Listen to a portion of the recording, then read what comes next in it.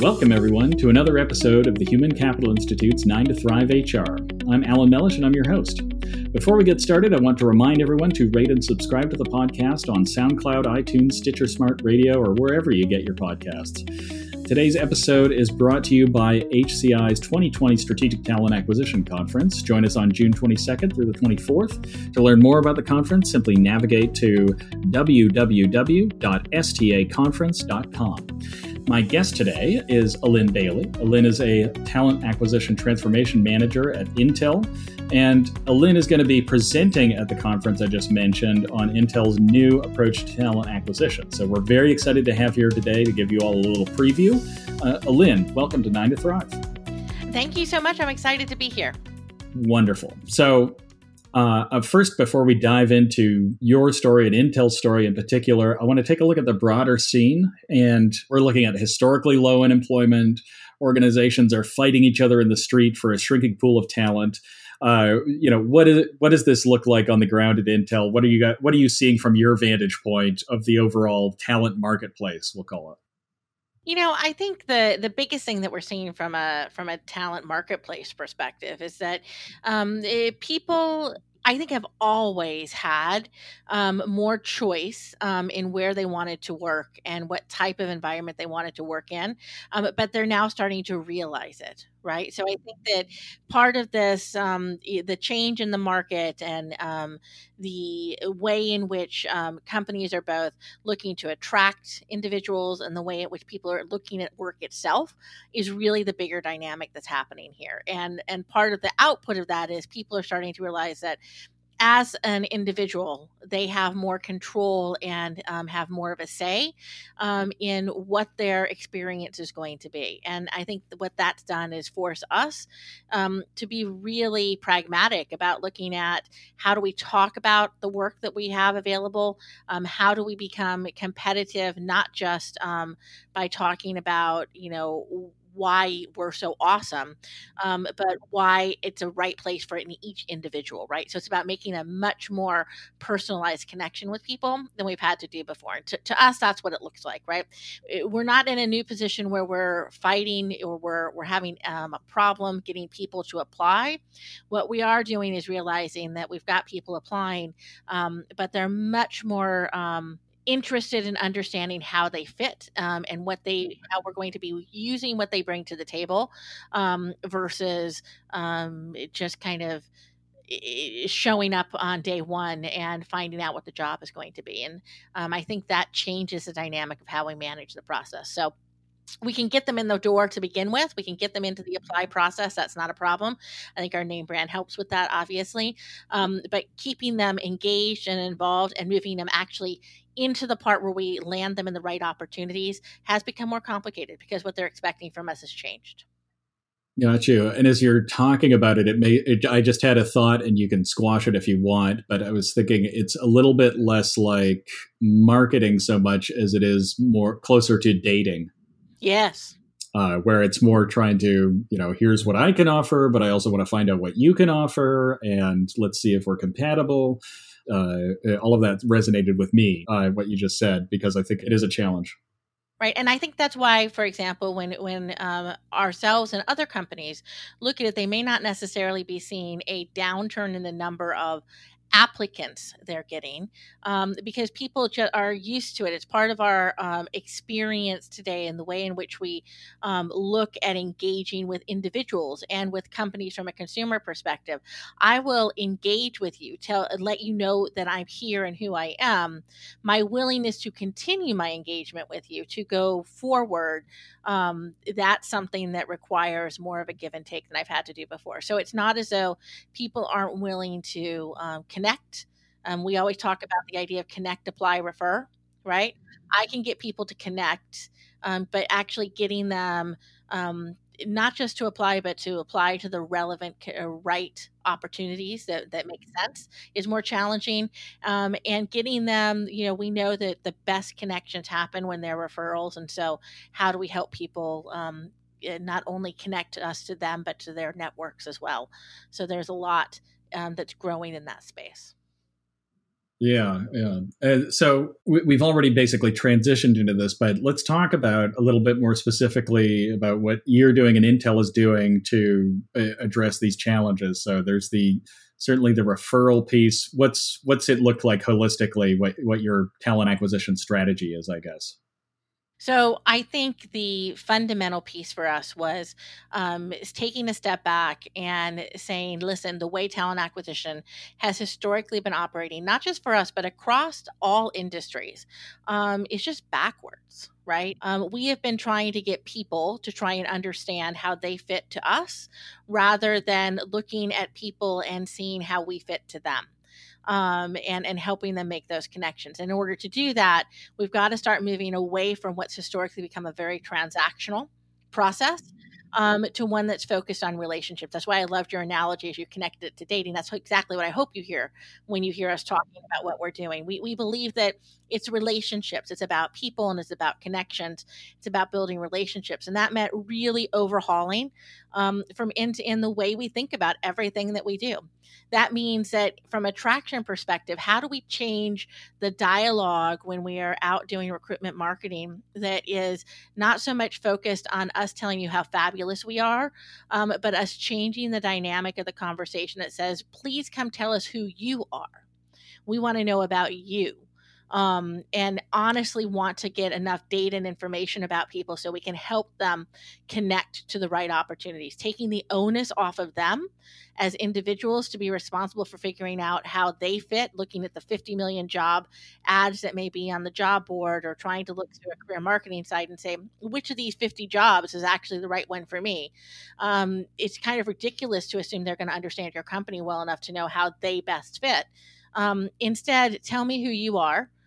Tell me more about what you're aspiring to, what your experiences are, and let us do a better job of using our insights, our technology, our matching capabilities to match you to the right opportunities and then help you figure out if that match works. And that's really fundamentally the big difference. Moving to this idea of we're going to take the onus of matching to you. What that means is you have to have data, right? I can't get data unless people are willing to give it to me. And it's like dating, right? Think about it using that dating analogy. When somebody comes to date, you go on a dating site. I haven't done that in a long time, but let's assume somebody does, right? And you go and you meet for a coffee, right? Right? You go and meet for coffee or do whatever. There's those first pieces of the conversation that are about providing bits and pieces of information about who you are, what's interesting, where do you work, right? We have this kind of standard set of questions that we ask. If somebody immediately dove in their first question and said, tell me what your life dreams are. I would like to understand exactly how many children you would like to have. And, are you interested in this house over here? I've been looking at this one. What type of furniture should we put in it? Right? You'd be completely turned off. But that's exactly the way our transactional process operates today. We say, you saw our picture, so you must want me forever and ever. And now I don't have to tell you anything else about who I am or let you connect with me in any other way. You just need to tell me everything it is about you, and I'll decide whether I accept you or not. Right? Ridiculous. That is good. Yeah, that is right. Ridiculous. So we had to swap that and turn that completely on a dime and said, don't worry. It's okay. If you want to look through our job site and go apply to 50 recs, go ahead.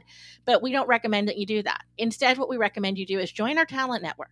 And in that process, we're going to engage in a dialogue with you. We're going to share pieces of information about us, and you can screen yourself in or out based on that.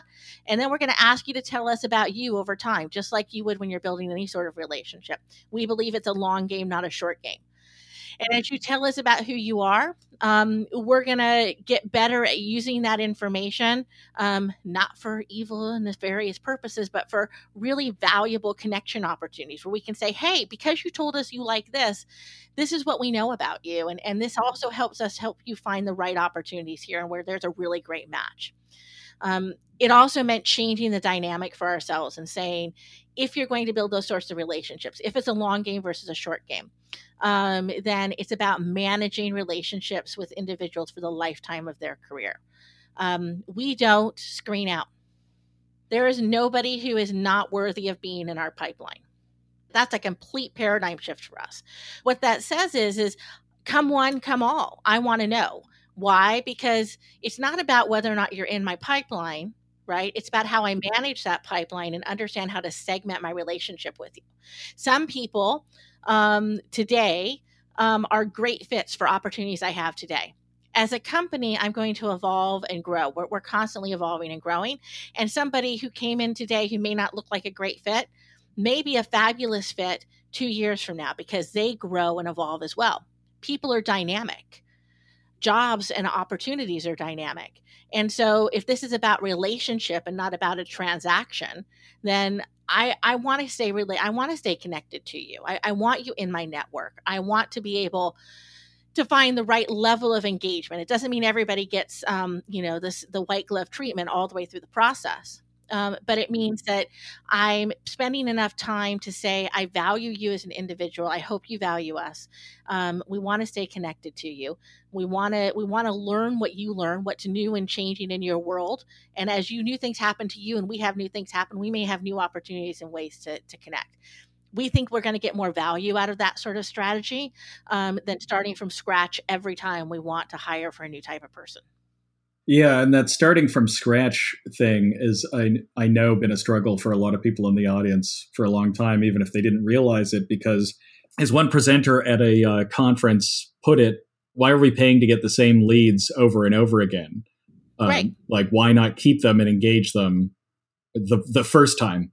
It's much easier to keep them around in the talent community than it is to keep resourcing over and over again. Mm-hmm. It does require, though, to do that. And this is, it's not as though this is a completely new concept. You're absolutely right. I mean, people have been talking about this for a while. What it does require, though, is looking differently at your technology that you're leveraging. It means that you have to look differently at the roles you have within your organization, what you hold people accountable to, what the success measures are for those roles within talent acquisition, what your processes are and how you manage those components. It is really complicated in an old school kind of mechanism to be able to manage. We have 3 million people in our pipeline today. It is difficult to manage that and not have it be in one big, huge, hairy black hole. That's why ATSs are dying a hopefully quick and rapid death, but not that quick. But you're right. Part of the challenge is that, as a transaction, I didn't care about anything about you except what was your relevancy to my immediate need. So I got no other information about you. So I had no way to have a relevant relationship with you. You have to be getting the information, organizing it, sorting it, completely prioritizing it on a constant basis. And that requires automation. It requires tools that allow you to sort and organize. It requires mechanisms to allow you to capture and manage the data in the right ways, in the responsible ways. And it requires people who leverage and look at that information and understand how to either work with the machines to automate the right actions based on the information that's coming in, build those right workflows, or people who know how to look for triggers that drive somebody into a more personalized relationship. So there's a lot that has to be overhauled rather than just kind of saying, let's keep everybody in and keep them all nice and warm. Keeping a population warm requires a lot of infrastructure. Yeah, and I think to add on to that a little bit, you said it yourself, you've got 3 million people in the pipeline right now. There's no possible way to manage that volume without significant changes to the technology. So we must be on the same wavelength this afternoon, but you kind of went into the area. What are some of those technologies that you're experimenting with over there to automate some of these pieces? Right. So automation is the golden ticket for us. And so we started off where a lot of organizations kind of started off are starting their evolutions. We obviously have an ATS system, right? That operates. We started by saying, well, at least we need to be able to have some sort of CRM system that sits on top of that or connects to it that allows us to look not just at immediate applicants, but be able to look at prospects into pipeline and to be able to engage with them. So a recruitment marketing system that engages with that. And then we evolved to the next stage that said, okay, so the more people I get inside that CRM, and the more I'm trying to throw more pipeline managers at those group of people trying to sort and organize them, the more complicated that becomes. I can't do it at this volume. Now I need automation tools on top of it that allow me to manage workflows, that allow me to look at things in kind of if-then statements, and things like content repositories that can help me personalize and distribute content. And then I need, on top of that, as we get to the next level, matching is a critical component of this. So now I start to look at artificial intelligence capabilities that allow me to do matching at scale. Right. And I'm not just talking about matching to individual jobs, but actually matching into pipelines. Right. Looking at information and running constant algorithms to be able to find correlations and connections that humans may not have been able to see, and matching in that way. So those are the next sets of automations. The next frontier for us is really about thinking about how we use things, advancing stages in what a lot of people are working on now with chatbots and in what we call virtual assistants in this space. But how do we actually start to leverage that sort of technology, not just to create kind of these conversations that can occur, like using them as nice things on your website to do Q&As, which is great, right? That's fabulous. But let's take it to the next level and start applying them into our automation function, so that where I used to have a human who is driving a screening conversation with you, I can now automate something that feels like a human-like experience for you, using a virtual assistant to drive that. And we're having more and more luck in testing and playing with those sorts of technologies. So the key here is to understand that there's a distinct difference between what a human brings to the table and what the technology brings to the table. The technology allows me to systemize, sort, to organize, to automate, and to do things at scale and at mass, but it always requires a human to be able to understand the psychology of human behavior, to understand how to connect with individuals. So even if they're programming an automated function to be able to execute it at mass for them, the human needs to be looking at the information and data and understanding what's driving different behaviors and do the work of putting those algorithms and systems into place.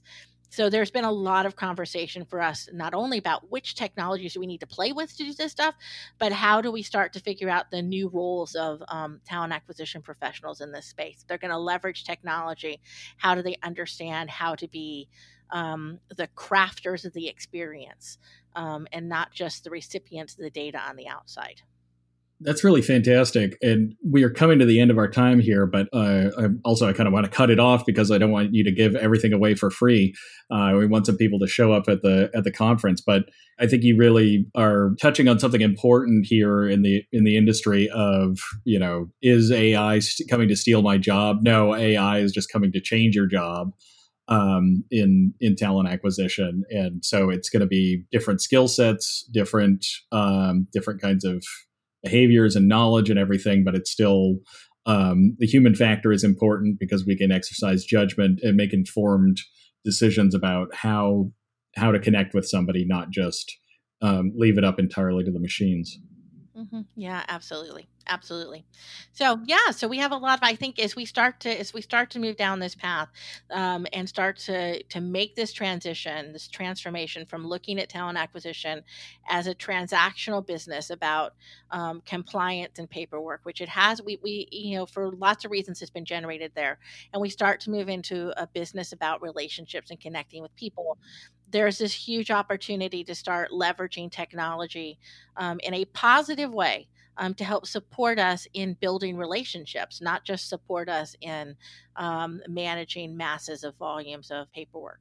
So I'm excited about it. I'm excited to talk more about it, and I'm excited to hear others tell us what they're doing in this space as well, because I think we all learn from each other as we share our experiences.